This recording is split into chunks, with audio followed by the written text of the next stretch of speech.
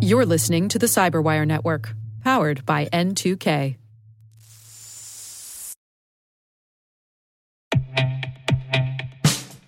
And now, a message from Cyberbit. Mastering cybersecurity is like mastering a sport.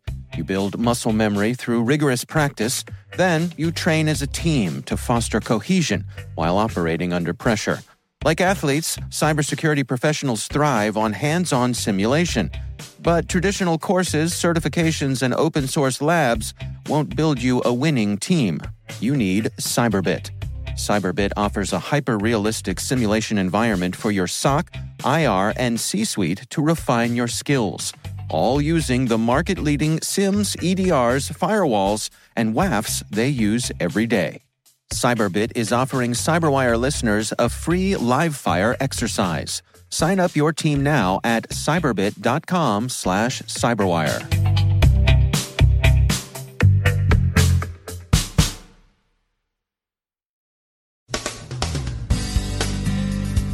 More speculation about Triton malware. North Korea amplifies its denials of responsibility for WannaCry.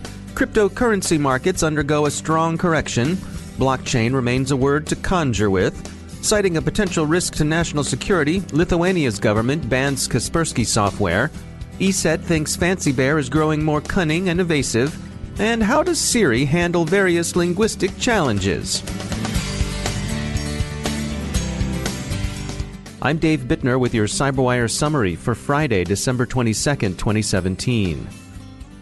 The company affected by the attack on industrial control systems, the attack has been called Triton or Trisis, is said to have been in the Middle East, but hasn't generally been named. But now it's said, according to Foreign Policy, to be Saudi Aramco. Foreign Policy sources their story to a report they say they've obtained that was prepared by Area 1 Security. Circumstantial and preliminary attribution continues to point toward Iran. Both the attribution and the name of the target remain speculative. Aramco has denied it was the target of an attack of this kind.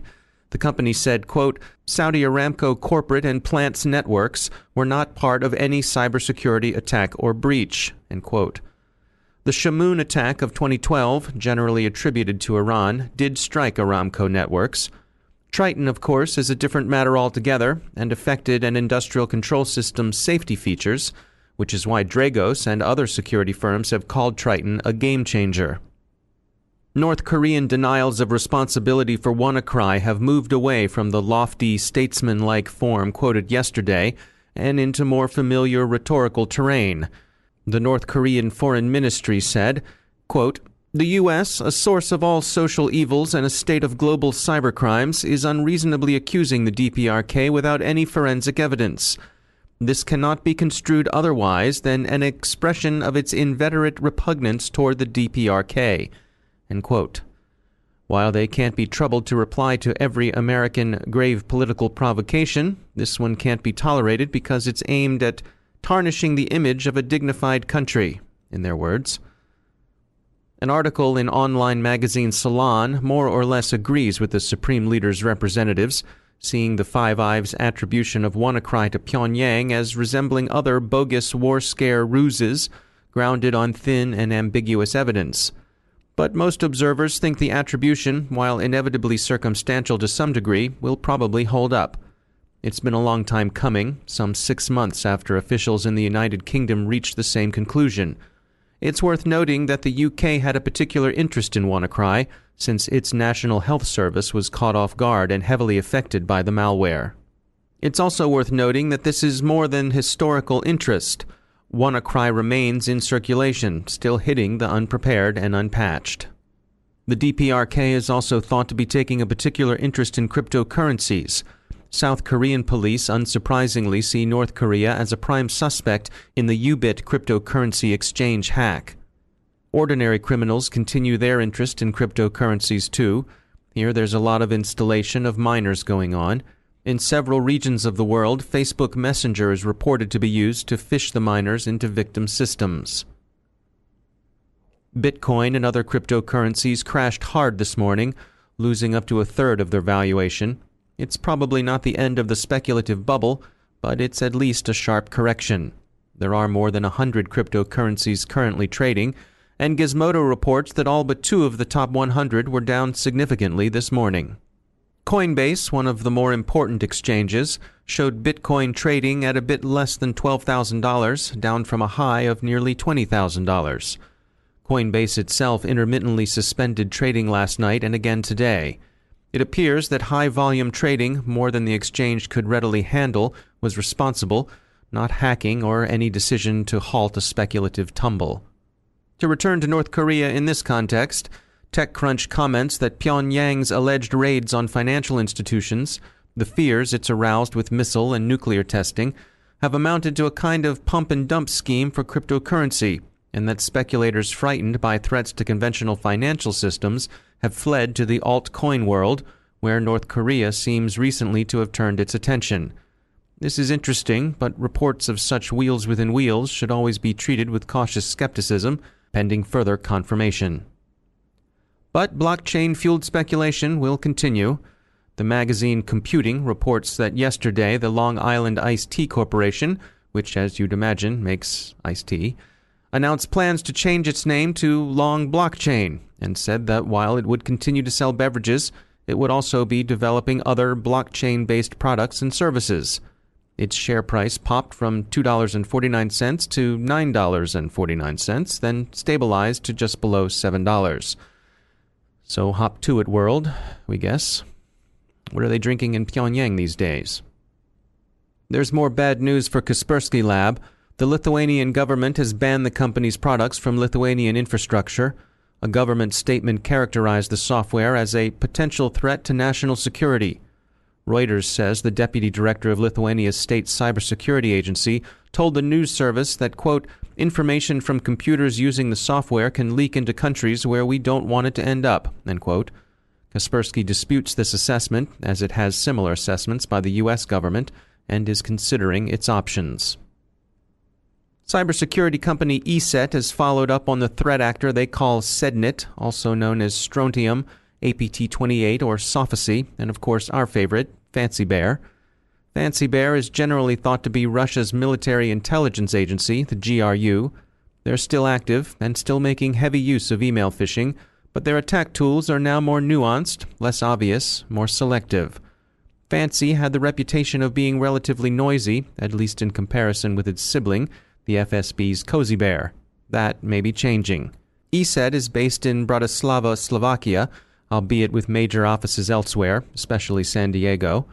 We mention this because it turns out that Slovak is not one of the languages Apple's Siri AI can handle, which seems a shame. After all, it's spoken not only in Bratislava, but in many places in North America as well. Pittsburgh, Pennsylvania, Clifton, New Jersey, Niagara Falls, Ontario, and so on. So give it a shot, Siri. Here's something to ponder. Does or should Siri do idiomatic and rhetorical style as well as basic language? Thus, in answering a California's question, would Siri begin the answer with the word so? As in, question, Siri, should I take Sepulveda or Van Nuys Boulevard? Answer, so, you should take Sepulveda. Or consider a question one might ask in Pyongyang or Sinanju. Siri, where can I find radishes? Answer, our glorious self-reliance has answered the radish question, to the discomfiture of the miscreant dotard Trump and his reekers. And how would Siri communicate with the shadow brokers? Question. Siri, we are asking why the peoples no be buying equation group exploits, even in big sale. Answer. Wealthy elites is finding their bitcoins, not worth squat.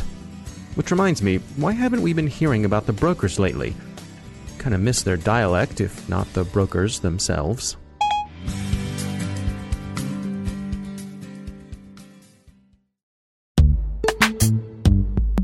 Every day, your IAM tech debt grows. Your multi-generational services struggle to work together. Building an identity fabric can fix this. It makes all your identity tooling stronger and allows you to connect any app to any service you want to use, with zero coding, zero maintenance, and zero app downtime. Strata's identity orchestration platform separates the identity logic from your applications, so you can optimize existing IAM tools and manage them in a single control plane. Now, every vendor, standard, and architecture work together. In short, building your identity fabric means you can secure your non-standard apps, keep your complex access policies, retire outdated IDPs, and modernize in record time. So build your fabric with Strata Identity and get rid of tech debt for good. Visit strata.io/cyberwire, share your identity priorities, and receive a pair of AirPods Pro.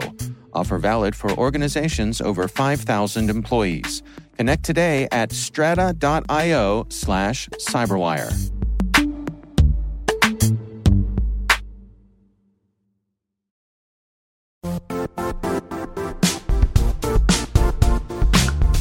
The IT world used to be simpler. You only had to secure and manage environments that you controlled. Then came new technologies and new ways to work. Now, employees, apps, and networks are everywhere. This means poor visibility, security gaps, and added risk. That's why Cloudflare created the first-ever connectivity cloud. Visit cloudflare.com to protect your business everywhere you do business.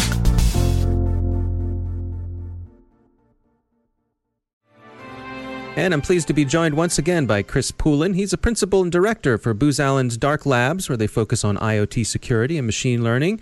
Chris, welcome back. I saw an announcement recently that Waymo has started their fully self-driving car program. It's taking place in Arizona. I believe they have 100 cars, and they're geofenced within a 100 square mile area, and you basically have to sign your life away to use them. So there's a lot of restrictions and caveats and all that sort of thing. But the fact of the matter is, those cars are out there and they're on the road.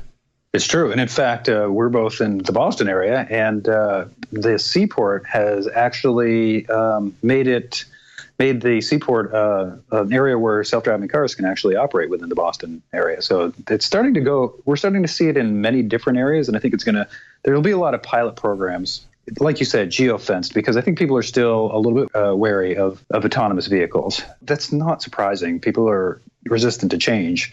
I mean, quite frankly, I have an all-electric vehicle, and I can't tell you how many people just can't wrap their minds around the fact that there is no place to pump gas into it, and they don't understand how you can drive it as your primary vehicle because they just don't understand where you get electricity. So, part of it is sort of this change thing where I think there's going to be some reluctance for people to embrace autonomy, but once they sort of get used to it in a controlled environment and they're able to understand that it's not as dangerous as they think it is, there will probably be some adoption point where it will go from autonomy being, I think there was a Gartner survey that said 55% of people said they wouldn't even ride in an autonomous vehicle. And to the point where, they embrace it. You go have a couple drinks in the seaport and let an autonomous vehicle drive you home instead of calling a Lyft or an Uber or something like that, right? Yeah, I've heard historical stories about how people had similar problems with the transition to elevators that had no elevator operators inside. They were afraid of getting in this box by themselves. The doors would close, and they would surely fall to certain death if there weren't a human being operating the elevator. And we seem to have gotten over that. Yeah, I think that's so. I actually just wrote an article, as a matter of fact, it's posted on Ian's research. And the point of it is that we need to stop selling fear and uncertainty. And it's kind of a problem in our industry, in the cybersecurity industry, a little bit, because there are people who it gets attention.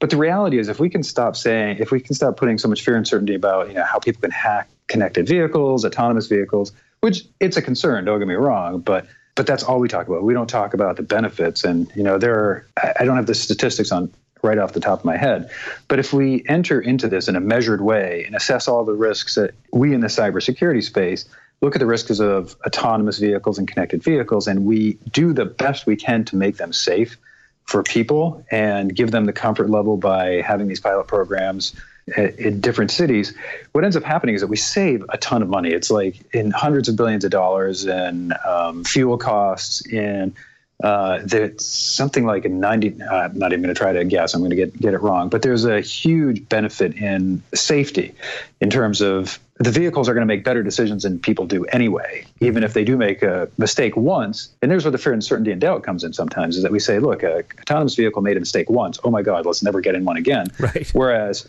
there are hundreds of thousands of accidents every year in the United States alone, and people still persist in jumping into their car. And in many cases, they shouldn't be behind the wheel. So, once we start looking at it rationally and we can start talking about all the savings to, cost of fuel and the cost of time it takes to commute, the safety side of the equation, I'm hoping that everyone will start to understand how much benefit, and it can actually be so transitional. We could actually get rid of parking garages. So again, I think I'm really glad to see that there's a lot of pilots being rolled out, and I'm looking forward to the day when people do embrace autonomous vehicles. Chris Poulin, thanks for joining us. Thank you.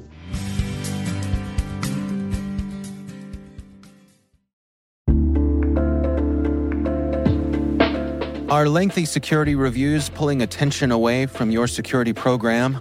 With the largest network of trust centers, Vanta can help you streamline security reviews to win customer trust, save time, and close deals fast. Proactively demonstrate security by showcasing key resources like your SOC 2 or ISO 27001 and provide real-time evidence for passing controls. And when a security questionnaire is required, Vanta takes the first pass for you. Visit vanta.com/cyber to take a self-serve tour. That's vanta.com/cyber.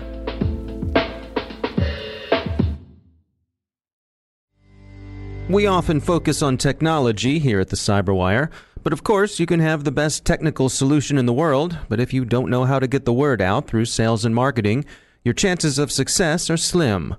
Our guest today is Kim DeCarlis.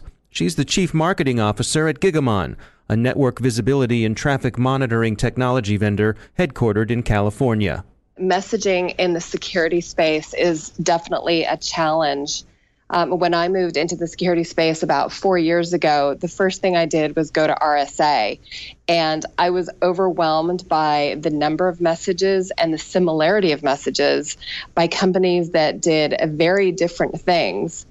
And so as a marketer within the security space, I think you really have to be mindful of not the same, buzzword security bingo, and tie your security message to business needs and try to rise above the tech terms and really talk about the business need, the outcome that the buyer is trying to avoid in some cases, or the outcome that they're trying to have for their enterprise in other cases, and really connect more on a human level than on a technology level. Do you think that represents a maturation of the industry? I mean, I hear people saying that more than ever, companies are talking about these things in terms of risk rather than technology. I think that's absolutely true. And, rule number one in marketing is know your audience. And so if you're speaking to a CISO, know what they care about. If you're speaking to somebody who actually works in the Security Operations Center, the SOC, then you're probably going to need to dig down a little bit more deeply into technology speak. But I think it's really incumbent upon us to be mindful of the audience.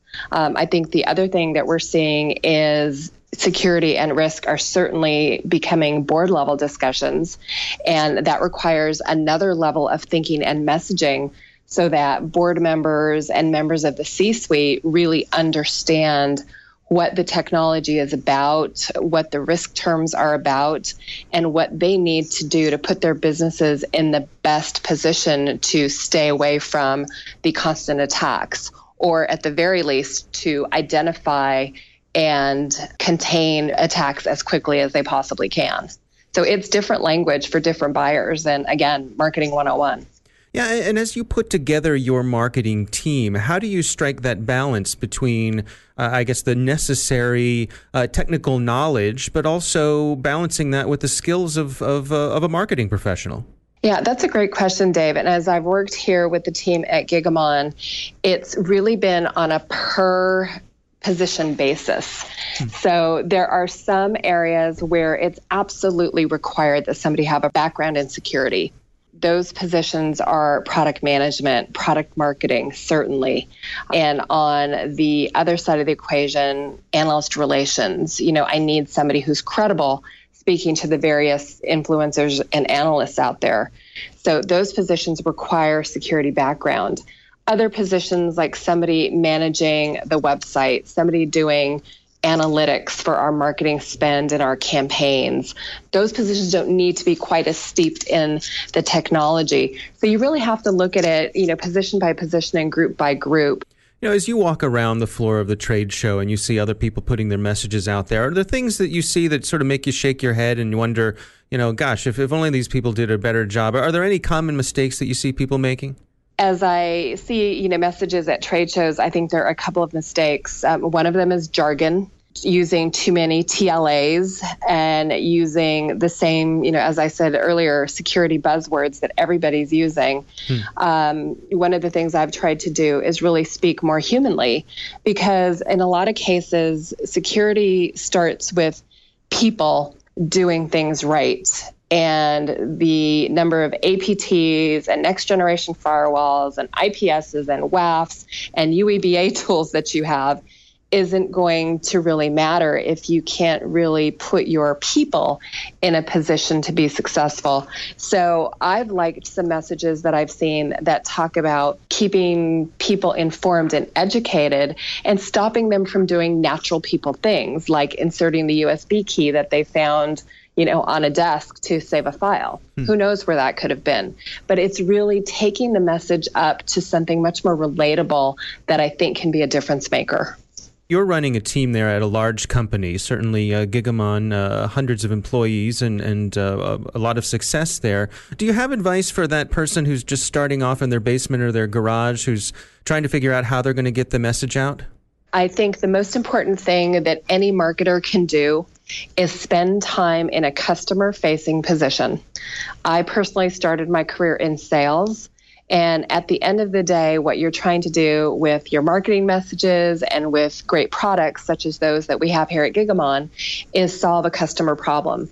So anybody that really is wondering about how to get a message out needs to spend a lot of time out in market. And I think a great first job is something where you're in customer support, you're in inside sales. I personally started, in an outside sales quota carrying role, because at the end of the day, everything you do is about solving a customer need better than somebody else can. And maintaining that foundational focus on the customer is critical. That's Kim DeCarlis. She's the Chief Marketing Officer at Gigamon.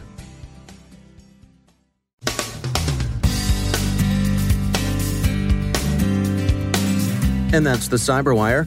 We are proudly produced in Maryland by our talented team of editors and producers. I'm Dave Bittner. Thanks for listening.